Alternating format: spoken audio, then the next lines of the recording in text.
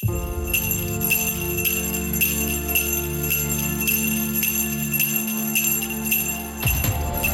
is the Deep in the Weeds Christmas special with Danny Vallant, Shantae Whale, John Sussman and Anthony Huckstep. When we started Deep in the Weeds, we had no idea that it would become a network with 6 shows. Dirty Linen, Overglass, Fishtails, The Producers, The Crackling, and of course Deep in the Weeds. But the really exciting thing is we've got everyone in the same room at the same time. How is everyone? They said it would never happen. It's so exciting. It's incredible to be here, Huck. Thanks for, I should introduce everyone. Yeah. Danny Vallant. Hi. Shantae Whale. Hi.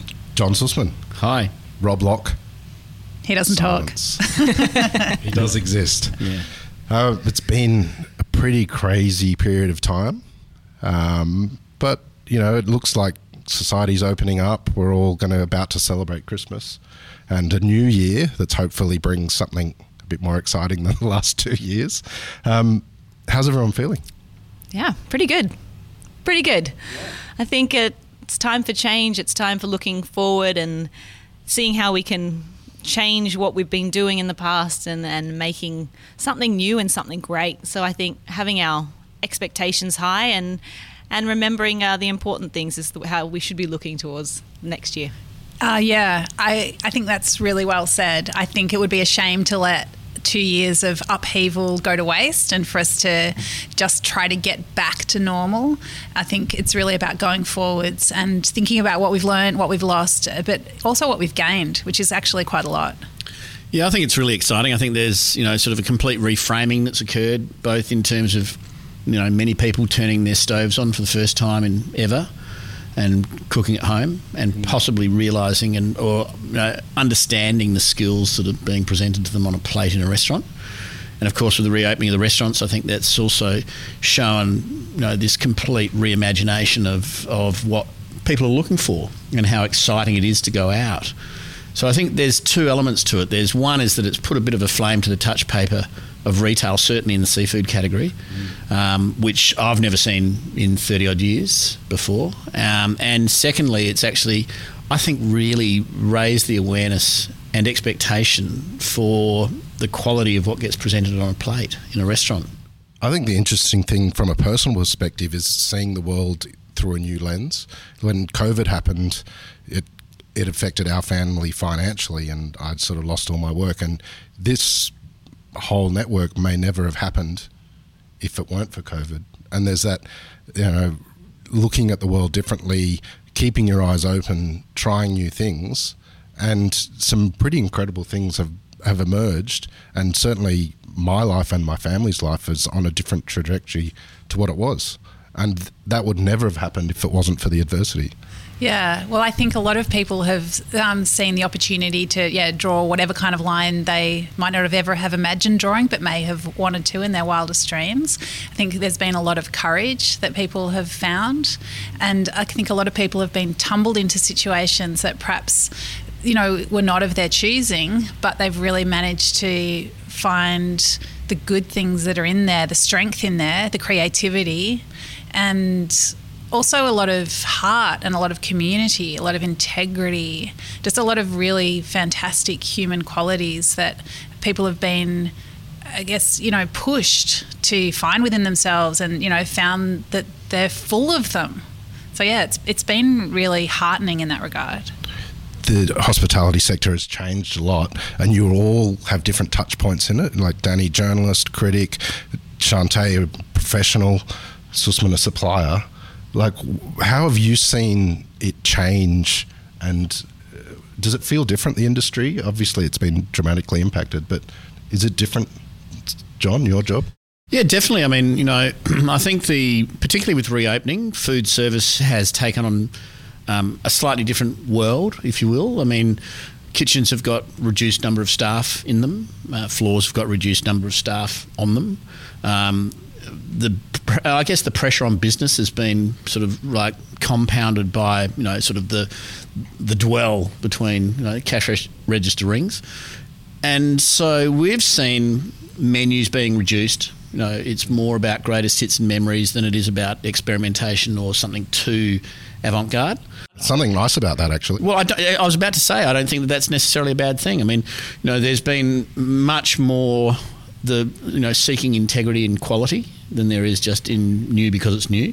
I've found that really exciting. I've found it really encouraging. I've found restaurateurs and chefs to be way more in tune with supply than they were previously, to be really frank. And I think that's not a bad thing, you know. I think I'm definitely seeing, I mean, it's great to be back on a restaurant floor, and the guests are absolutely loving it. I think they've understood a little bit more about what it's like to be looked after, because they've been doing that for themselves. So to come in a restaurant and be asking, can you just choose something for me? What should I eat? What should I drink? And that's wonderful as a som, because you're thinking, man, I've just got so much I'm excited about and I can't wait to share it. And I think actually the words came out of my mouth the other day when someone said, what should I do? And I said, can I just please look after you? Because I haven't looked after someone for so long on a restaurant floor. And they were like, absolutely, no problem. But at the same time, I think a different, maybe a slightly altered approach to my job, in terms of I've always cared about my team, but I'm also just checking in. It's gone from 1 to 1,000 overnight, from being in lockdown, not doing a whole lot, to being absolutely run off our feet. So my main concern right now is making sure that the culture and the community that they're working in is pleasant and achievable, despite the fact we're all at the busiest time of the year. And so I think that's always been a main concern of mine, but even more so is it now, because we want to make sure that we are looking after one another. Can I just say there, Huck, to follow Shante, is like, you know, I've felt obliged to do as much eating and drinking as I possibly can in the last month, by virtue of supporting my clients, of course. But I have found that exact point, actually. I think that I've never seen, particularly in Sydney, I've never seen such welcoming and genuine service across the board. Yeah, no, honestly, I think it's been quite amazing. And it's not just the good shops, you know, that's across the board. There's, you know, plenty of humble suburban restaurants that are just kicking the doors down in terms of the quality of the service as well as the food. I think it's so exciting. And the patronage too. Hopefully we continue to see that, but at the moment people are being incredibly gracious. I think knowing that hospitality is at a point where we don't have a lot of staff, I'm finding a lot of the guests are incredibly gracious for what you do, and really that extra moment of turning to look you in the eye when you put a piece of cutlery down, those simple things that make you really feel seen and feel appreciated, just makes that environment so nice to work in. Dana, you've changed so much in this time, and have also been talking to people and writing about the change in culture and the issues in the industry. Like, how much have you changed in the last 2 years along with the industry? Yeah, who even am I? I don't know. I think I've become a bit braver. I don't think I've changed at my core. You know, it's still for me all about telling people stories. It's about elevating voices. It's about, trying to get a little bit beneath the surface, and also I think to honour the project of restaurants as they're just these incredible machines that I think I've grown to appreciate more and more through this period, with, the energy it takes to reopen. Restaurants in Melbourne have reopened 6 times. Like, that is draining, right? So I think for me, I guess as a critic, I suppose I've always, you have to maintain a bit of a distance. But I think, part of my questioning has been, well, what is food media for? Like, what is it about? What is actually the point of being, anonymous? What changes if you are more trying to stand beside a restaurant as they deliver whatever it is they try to deliver? So I think that's something I'm still working through. But I think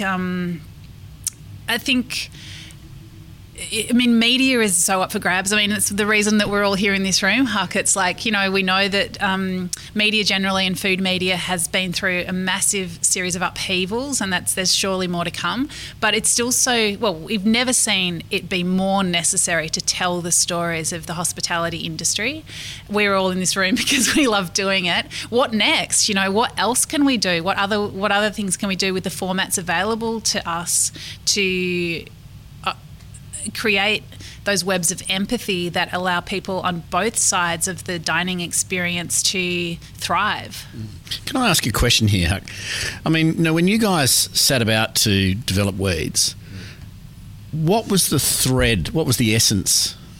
What was the core of the idea? Because from where I sit, one out, one back, to Danny's point, food media has changed dramatically in a very short time. I mean, we'd seen it going on the trajectory where it was all about the personalities, often of the journalists, to be brutally honest.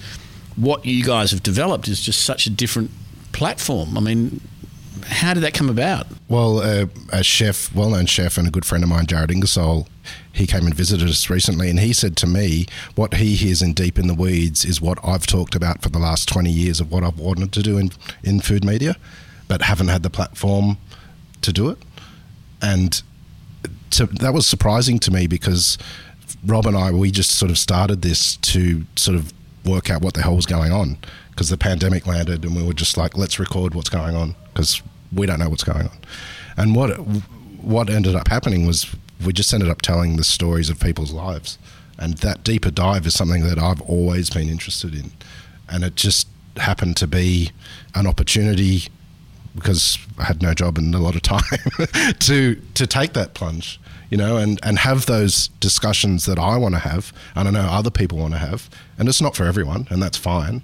But it's just, I absolutely love it. It's the best thing I've ever done.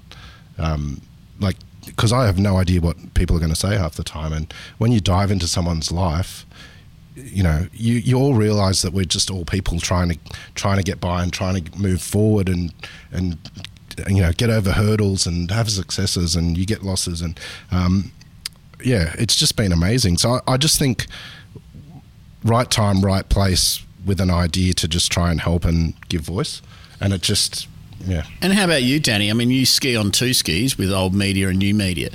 How has Weeds and Dirty Linen affected how you approach the broadcast mechanism? Well, I love the independence. I mean, I'm a freelancer, so I guess I do have a certain amount of independence with everything that I choose to do. But I think the format of the podcast feels so fresh and so open. And I guess, the technology is such a good friend in that regard. Like, we can talk to anyone, anywhere in the world, Wi-Fi or 4G permitting.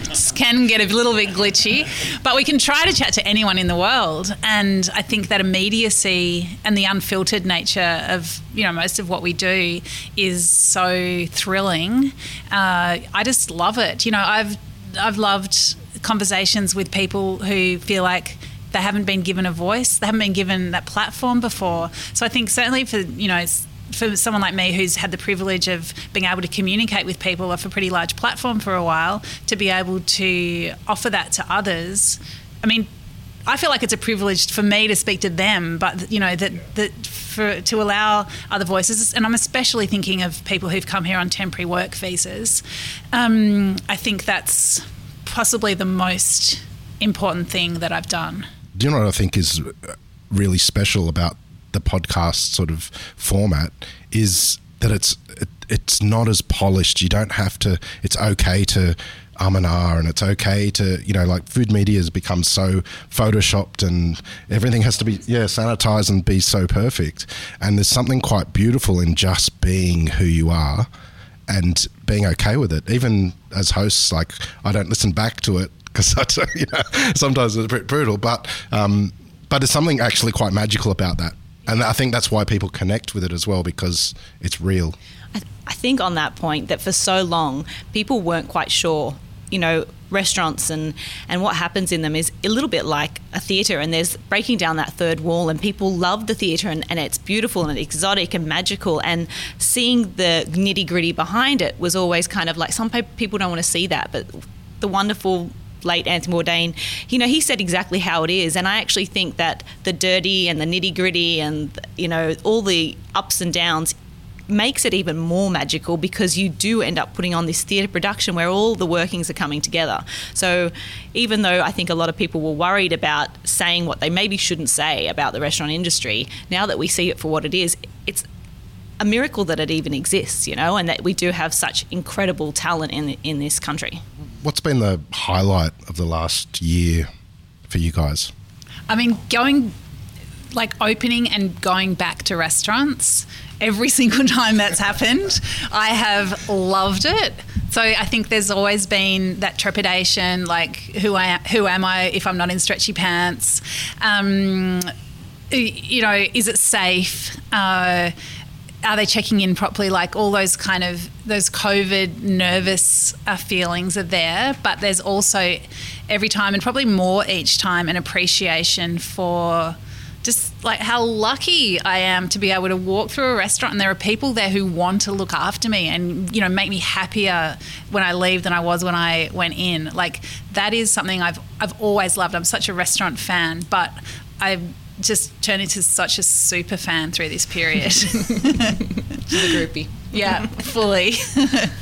I think for me it's been the fact that, you know, the recognition of how skillful chefs and floor staff are that has been, you know, sort of foisted on people by having to entertain and cook at home through the whole process. I think, you know, I just speak to chums that have, you know, often, as I said before, never turned their hob on the kitchen on, and suddenly they've gone, shit, that simple piece of grilled fish at Rockpool is really delicious because that guy knows how to cook it. And recognise what the skill that underlies that perfection is. And I think that that's kind of been that sort of flame to the touch paper of appreciation that we hadn't seen for a long time. And I really think that, you know, sort of have someone that selects a perfect bottle of wine for dinner is something that you can't generally do stumbling through your cellar at home. Or trying to work out what's on the shelves at Dan's or whatever, you know. It's just so I think it's in a bizarre and almost macabre way, that sort of that forced home entertaining has created this sort of greater level of awareness and understanding for what actually happens in a restaurant. And forced entertaining with you and your partner or someone in your bubble, not even your good friends. Like, I mean, I think for me it's been that I've had the time. I mean, hospitality is a bit like a freight train, and I've had the time to be at home, in my home, with my garden and my dog. And then I wanted desperately to come back. That was something that I just didn't know how that would affect me. I've never had that time to just do something else. And yet throughout it all, I missed my family. I missed, you know, my hospo family. I missed talking to winemakers, talking to even the suppliers that come in, and we have a quick chat. It's 15 minutes. It's like bam, bam, bam, quick drink this, pour this. What do you think about this? Where are we at?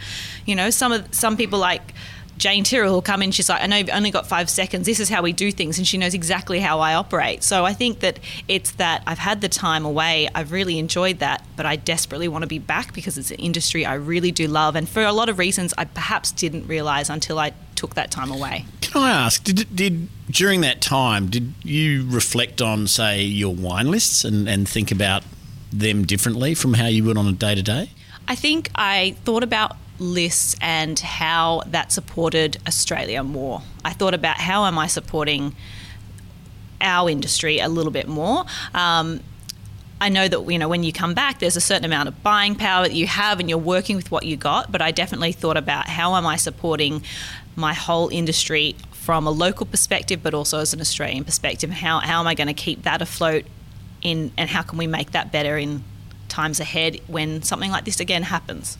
Yeah, I went through an interesting journey with wine, like just as a wine fan, where we were just off the back of the bushfires, of course, when the pandemic hit, and it was all about empty esky and supporting local. And I reckon for the first year of the pandemic, I was only drinking Australian. But then as we went into this year, I was really missing travel, so I started drinking international wines. Tonight, and I was we're like, in Germany. Take me to France, guys! Like, yeah, I want to go to Italy. So yeah, it's been a really interesting balance, I guess, of support, nostalgia, and I suppose, you know, wine importers are people too, right? Like we love them as well.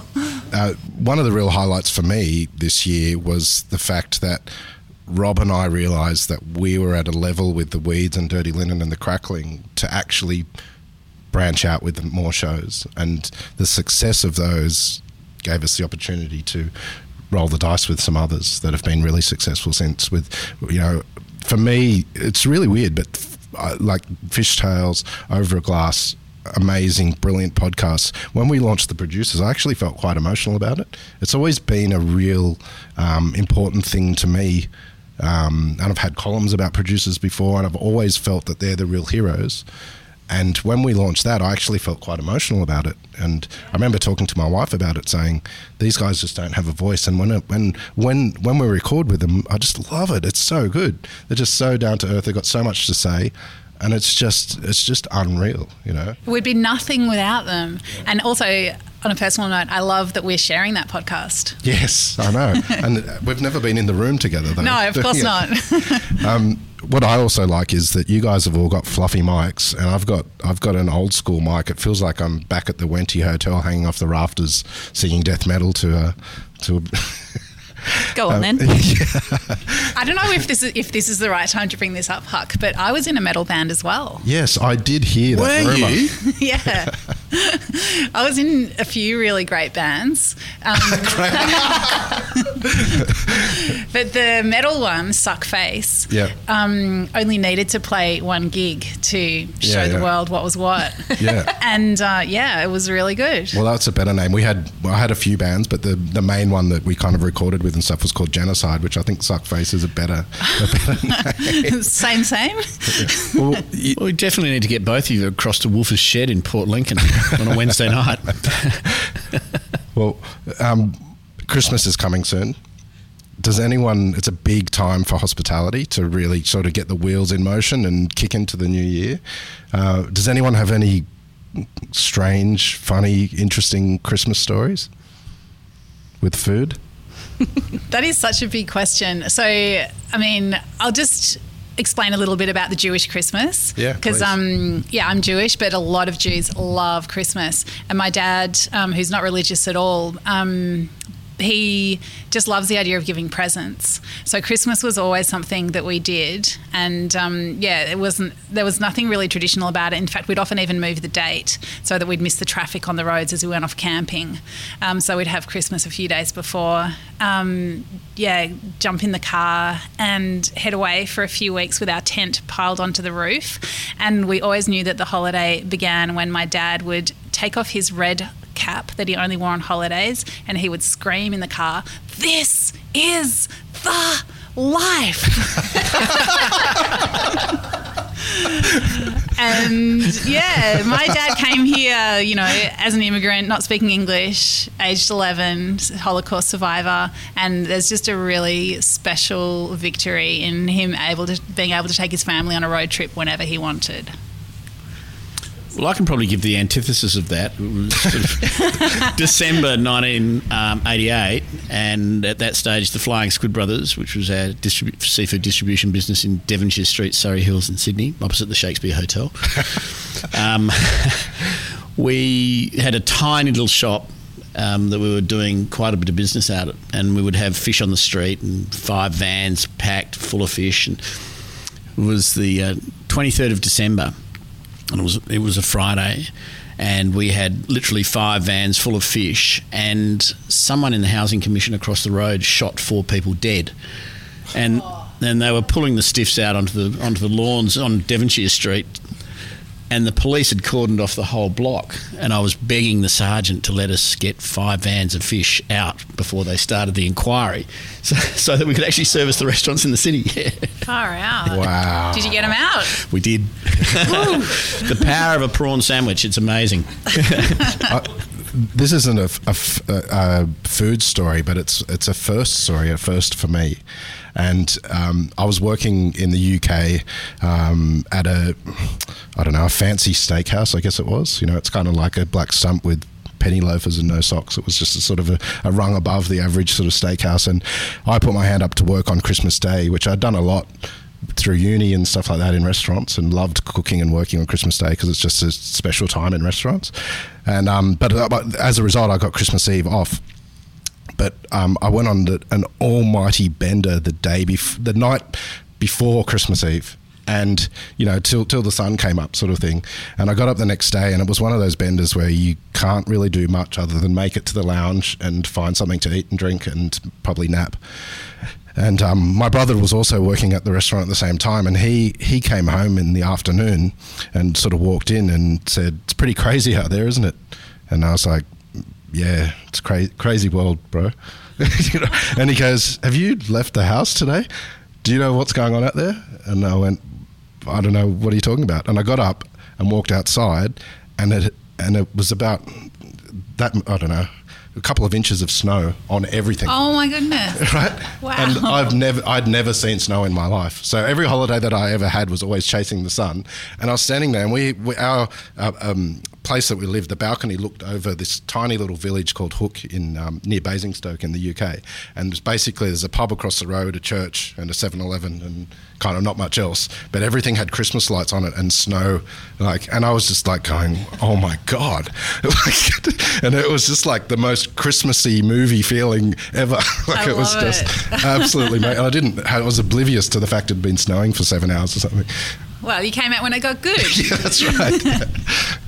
Gosh, I think I did one in when I was living in Canada. Same kind of thing. I had never experienced a snowy Christmas, and I was living in Vancouver, and they actually closed a restaurant, which I think is one of the nicest things a hospitality venue can ever do, is to close on Christmas and let everybody have their Christmas time. So, but as an expat, I was, had no family there, and ended up going with a bunch of the restaurant kids and went over to someone's house, and I just didn't know what I was in for. So it was, 4 different chefs making their own cuisine of their own kind of family. So we had like a Vietnamese chef and then real traditional Canadian chef. I think we had a turducken at the time, which was horrendous to watch being put together. And the sommelier, a couple of sommeliers were there, and I was just a waiter at the time. And, the sommeliers were using crazy little decanting devices and slushing things around. I remember just sitting back being like, what is this? But it was just the most beautiful, welcoming, fun dinner where there was food everywhere, and we sat on the ground eating like the most ridiculous food. And I mean, it was a hospo environment. I think some mushrooms came out towards the end. Of course, I didn't take part, and that was the rest of the Christmas. But it was a pretty great one. And like you said, just snow falling, and I wore heels and a dress, and I was walking home in the snow and wondering why my legs hurt so much. But that was because the skin had frozen on the outside. Oh my gosh! When it comes to Christmas, I sort of cook the same thing every year, and I'm contemplating shifting away from that. But it's also things that I don't necessarily cook in abundance altogether at any other time of the year. So I'm sort of a bit torn. But do you guys sort of go to signatures at Christmas, or? I always do a ham, because I just wouldn't do a ham any other time. So I just love it. Like, order my ham ahead, just make sure it's amazing. Make a really great. I usually make a peach and mango chutney.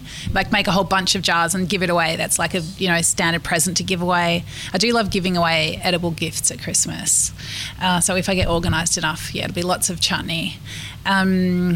Yeah, that's my mainstay. There's lots of other things that drift in and out, but there's always got to be a ham. Well, the stone fruit thing is interesting, because I always do a peach, pistachio, mint sort of salad going on, because I prefer peaches with porchetta to applesauce. I just think it's a much nicer sort of accompaniment. Yeah. And so that's a salad. So that sort of combination with some fish and prawns is always something that I go to. And now I'm thinking I should, because it's so good. So what do you do? Well, I mean, look, it's the life of a fishmonger, I suppose. It's like the mad rush for prawns and lobsters and oysters is always something that does my head in, to be honest. And so by the time it gets to Christmas, it becomes one of those things of like, do I really need to eat these things? And I mean, the whole family expects them, of course, as everyone expects, prawns, lobsters and oysters at Christmas time. But surprisingly, it's a great time for fish. A lot of fishermen are getting in their last catch before they might take 2 or 3 weeks off in January. And so the fish bargains of the year in premium Australian fish are Christmas week. So I tell my family, hey, listen, guys, I'm sorry. I don't know whether it's going to be a blue eye. I don't know whether it's going to be a harpooker. I don't know whether it's going to be flounder or King George whiting. But that's what we're going to be eating on Christmas Day, because no one else is buying this stuff. They're all crazily racing after the oysters, prawns and lobsters. So yeah, that's what I go for, and it's really delicious. I love a good whiting fillet. Any day of the week. It brings a tear to my eye, actually. Oh my goodness, delicious. I tend to try something different, something I've made before, but something different each year, because they are few and far between Christmases at home. But usually something that I know my family's going to enjoy. To be honest, I'm normally prioritising what I'm going to drink rather than what necessarily I'm going to eat, because it's a time when I really save those special bottles for my family. You know, things I've put away for a long time that I'm like, when my family's gathered around and we're all together, we're going to drink this special bottle. So I actually thought this year of making something really nostalgic that my grandmother used to make. Since her passing, I thought, I'm going to make that again, and it's quite disgusting. Wow. It's not a good thing. She used to do this dessert that I used to just froth over as a kid, and it was tinned mixed fruits with sour cream and marshmallows, Pascal marshmallows cut up in between it.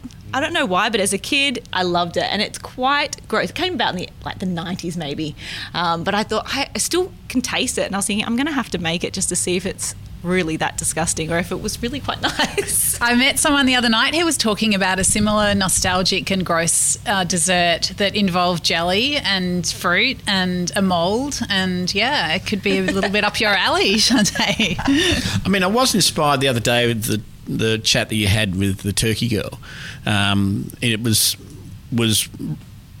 really interesting, but my only ever attempts at turkey have been tragedy. Absolute tragedy. I'm keen to give it a go because she was pretty sort of adamant that you just need some skills, which is true, I do. So, well, and the point that she made though is that everyone waits till Christmas to cook turkey, and so they don't have the practice and understanding, and that makes complete sense. Yeah. Like the better you know a protein. Yeah. There's nothing like turning up at a relative's with the frozen turkey sitting in the sink at 1 o'clock in the afternoon. What about drinking? Like, what sort of tips are there? What should people be drinking this summer and Christmas? Whatever you really want to be drinking, I suppose. At the end of the day, if you want to drink a big Cabernet with your oysters, go for it. I mean, it's your Christmas, but I don't know. I tend to like a really nice gin and tonic, and then I like to have that kind of longer lunchtime. So I tend to try and get people all the way through it, whether it be my mother who only has a couple of glasses or grandma who only has a sherry and dry. So I try to just have a nice few bottles, maybe start with something like Eric Bordelais Poire Cider, which is from 100 and 300-year-old pear trees. It's just really light in alcohol and really refreshing, and then just move into some nice bottles. But I mean, I have to say, a gin and tonic is something I can drink anytime. So, like, the Christmas present opening kind of element is always nice with some finger lime dropped in there, like boba tea, yummo. What about you guys? Well, I don't know. I have to have champagne. So, yeah, and then I don't really mind what happens next. Well, the problem with that is, like, we're the same, and you have it in the morning as you're kind of prepping and stuff, and then... Yeah, it's no wonder everyone has a nap at like 3 o'clock. Yeah. Well, that's why I stay on the light beers until the cricket's over, so that I can take the wickets of those that are drunk. You know? It's the only time in the year that I get a wicket. So, well, what should people be eating, you think, this summer? Is there anything that sort of stood out in the last year that you think people should try their hand at? Well, I definitely think that we've seen this amazing... I don't know whether it's a renaissance or an awakening of awareness for oysters, but, like... In my early days, the difference between oysters was whether they were Kilpatrick or Mornay. Yeah. And, now there's, there's species, there's region, there's, sub-region, there's grower. And, of course, everyone has to learn the social skill of being able to shuck an oyster. It's very akin to being able to take the cork out of a bottle of champagne, in my view. It's a must. And I'm the only one in my family and extended family that can do it. So when there's a lot of people there... It's a lot of call for your skills. That's right. Yeah, how can you can't even pick up a glass and have a sip when you're busy with the oysters? Oh, well, there's... there you go. Now, my goodness. A girl with an oyster knife in her purse. You never know when you're going to need it. That is so... I'm like, you've completely changed in my eyes. Good. But there's a fascinating history... not between both of you, but with your ancestry. Shantae, your world is all wine... But going back to your grandparents... Wow. He was an oyster farmer, a long time ago. And so I actually brought this oyster shucker that my grandfather used to make. He was like absolutely, so particular about his shuckers that he used to use. So I thought I'd bring it and show you. This is absolutely amazing. I'd argue that it is the most defined and fine oyster knife that I've ever seen in my life. It's extraordinary. Wow. The blade is honed specifically for easy access on the oyster. It's got an ergonomic handle that can be, that's a work of art. This episode is brought to you by the Oyster Shucker. That is absolutely amazing. But Saso, you got to say, like, Shantae's got it in her bag with a cork on the tip. Yeah, exactly. I did catch the train, so I did not want to be told I was. That's fantastic. That is absolutely brilliant. Your granddad was an oyster farmer, and Mr. Fish over here. My grandfather was a Vineron in the Barossa Valley. Swapsy. Yeah. Incredible. I don't have those talents, but that's amazing. We'll have so much to chat about over dinner. But I'm sorry, I don't have any vines in my back pocket. No gumboot clones. Not that you should pull out anyway. I reckon back to what people should be cooking, Huck. I reckon it's got to be about produce. And when you think about summer in Australia, it's just like, what has just soaked up the sunshine. I'm so into making dishes with one vegetable at the moment. So I just think I did a barbecue the other night and it was just like all different types of tomatoes. Some were just fresh and chopped really randomly, and some were just blistered in a pan, and they were all just tumbled together just with olive oil and salt. Just get different colours and textures and different bursts of sweetness. Another was just like some cucumber just cut up with some black sesame seeds and some salt and a little drizzle of olive oil, and that's on another plate. And then just like some cos lettuce just like chopped into wedges and chucked on the barbecue. It's just all about just one thing at a time. And I think it's that simplicity that we've been talking about as well, that you see in menus. It's like just really letting produce speak and just giving it a really gentle touch, but just food that's expressive. Well, that's actually a really awesome trait that we've been seeing in restaurants, is that focus on an ingredient and keeping things simple. Not every restaurant, but that has crept into sort of the common thought process in chefing and restaurants, is to hero a produce, get the best produce you can, and do as little to it as possible to let it sort of shine. Yeah. And especially as a restaurant critic as well, in my past life, people would think that I wanted smears, foams, and skid marks on a Ferris wheel on the plate. But didn't you? Well, I used to. Yeah.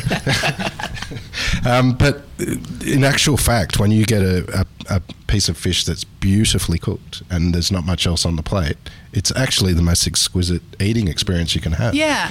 I'll take a little chefy flourish, so it's something that I wouldn't or couldn't do at home. Yeah. But yeah, I agree with you. It's just like, just that idea of chefs shepherding produce to magnificence rather than just like, deconstructing it and turning into 5 different things. Well, and I think that's a message that for the home cooks, is that when you are cooking for lots of people, you feel like you have to go out of your boundaries and do some sort of creation and go over the top and do something that you're not familiar doing.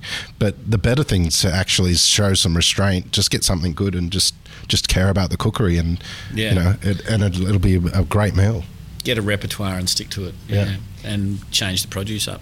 I was going to say, in terms of like what people should be cooking, is that it's really important that people are, maybe if you're not working crazy around the clock at the hours, take the time to enjoy the process of shopping, so that you don't, not necessarily going to one area where you get everything. Go to a different baker and get the best bread from a baker, and then make the trip somewhere else. Because actually, I think part of the process of getting ready for Christmas is that little buzz in the air where you've got your cheesemonger or your fishmonger, and you go, no, I'm going to, and so enjoy that process, because it's in the preparation is sometimes the best part of the festivities. You've got the Christmas music blaring at you from every single store that you go into, but you can be selective, and then at the end of the day you go, I've just got this beautiful array of great produce and I just need to sit down and enjoy it. Yeah, I love that too. The last 2 years has sort of shaken the foundations of a lot of things and made a lot of us look through a different lens and the way we want to live our lives. And there's been some real positives to come out of it. How are you guys feeling about looking forward and what might emerge from a positive sort of perspective in the next year or so? Well, it's got to be about looking after people and valuing community, doesn't it? And I mean, that just threads through everything from you think about like environment, producers, supply chains, like all those people that put this magic together. It's just about, I guess, wherever anybody is on that, whichever step of the supply chain you're on. I'm on the eating part. It's just, I guess, knowing the true value of it, or believing, if someone tells you that this is the value, then believing them, and just, bringing your side of the bargain to the table. Very much so. I think, I've moved to a tiny town straight out of the city where I had everything at my fingertips to a really small town. But over the time, I've started to get to know my neighbours in the area. The couple, I think there's only 1 or 2 restaurants, but the people behind that, and spending my money with them where I could, At the end of the day, did I need fresh flowers in my house every day? No, but did it bring me joy? Did it help them? Then absolutely it was worth every penny. And then popping it on the Facebook group saying, look how wonderful these flowers are. So I think, looking after one another is really at the core of, I think, where 22 should be. And if we can do that in all of our separate little spaces, then we've got a good thing going on. Yeah, I totally agree with that. I think it's about relationships. I think it's wherever, to Danny's point along the supply chain, it's about relationships. I'm hoping that we see the end of, well, what's your price on the tuna today? To, hey, listen, what do you think about the tuna today? Or can you get me some good tuna today? I think, we lost a lot of the relationship process, I think, over probably the last 10 years, I certainly saw.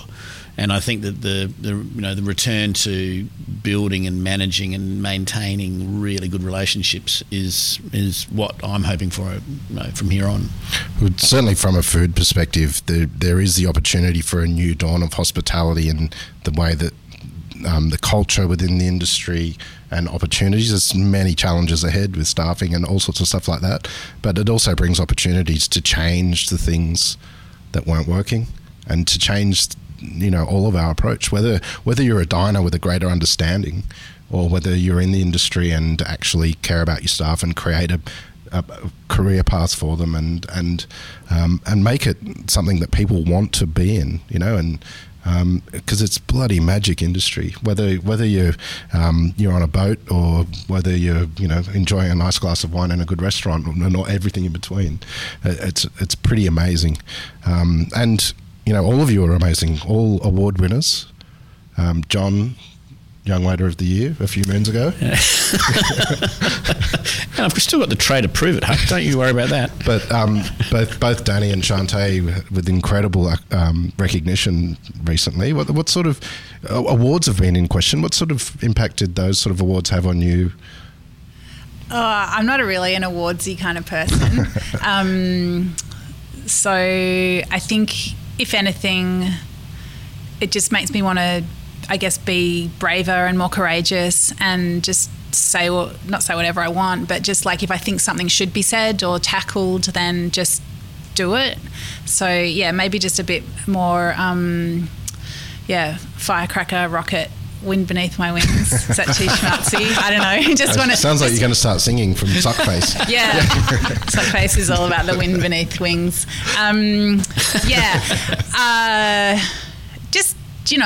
I've always just been about like doing stuff, and that's why my career is kind of random and I wear a lot of different hats. But I think it's just keep doing stuff. Just keep looking for amazing stories, and I honestly believe everybody's got an amazing story, and just getting that stuff out there.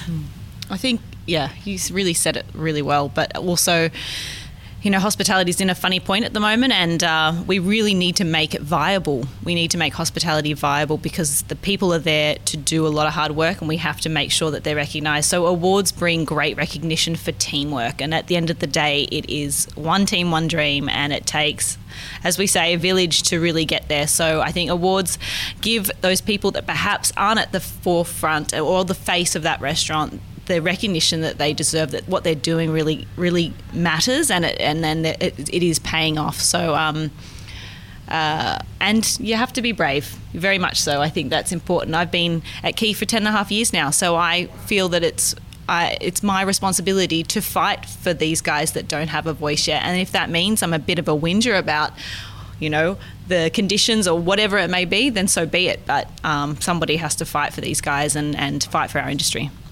Well, I should have said at the top of the show, we are actually in Rockpool Bar and Grill in Sydney, and thanks to Corey Costello for giving us a beautiful, quiet space to do this.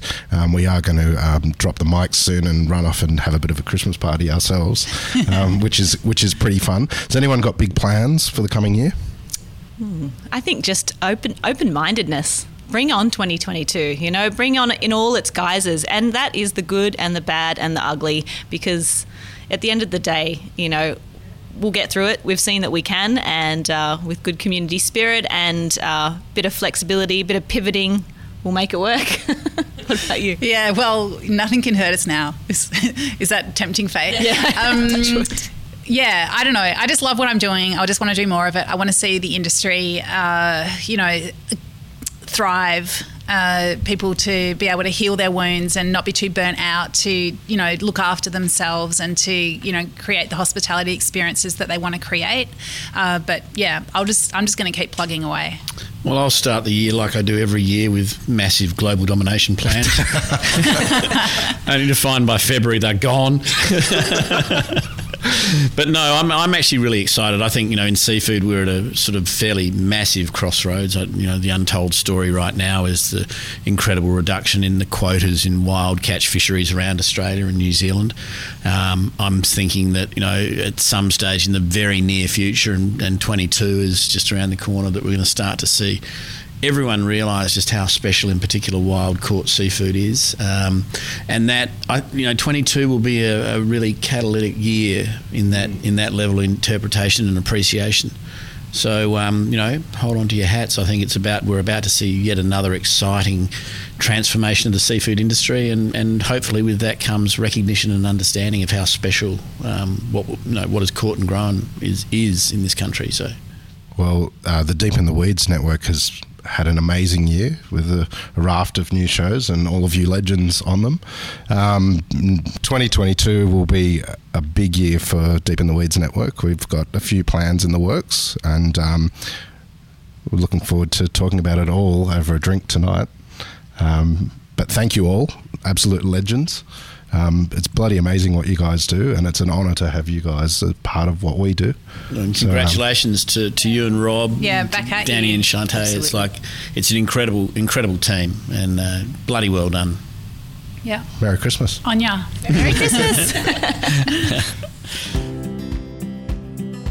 This is the Deep in the Weeds podcast.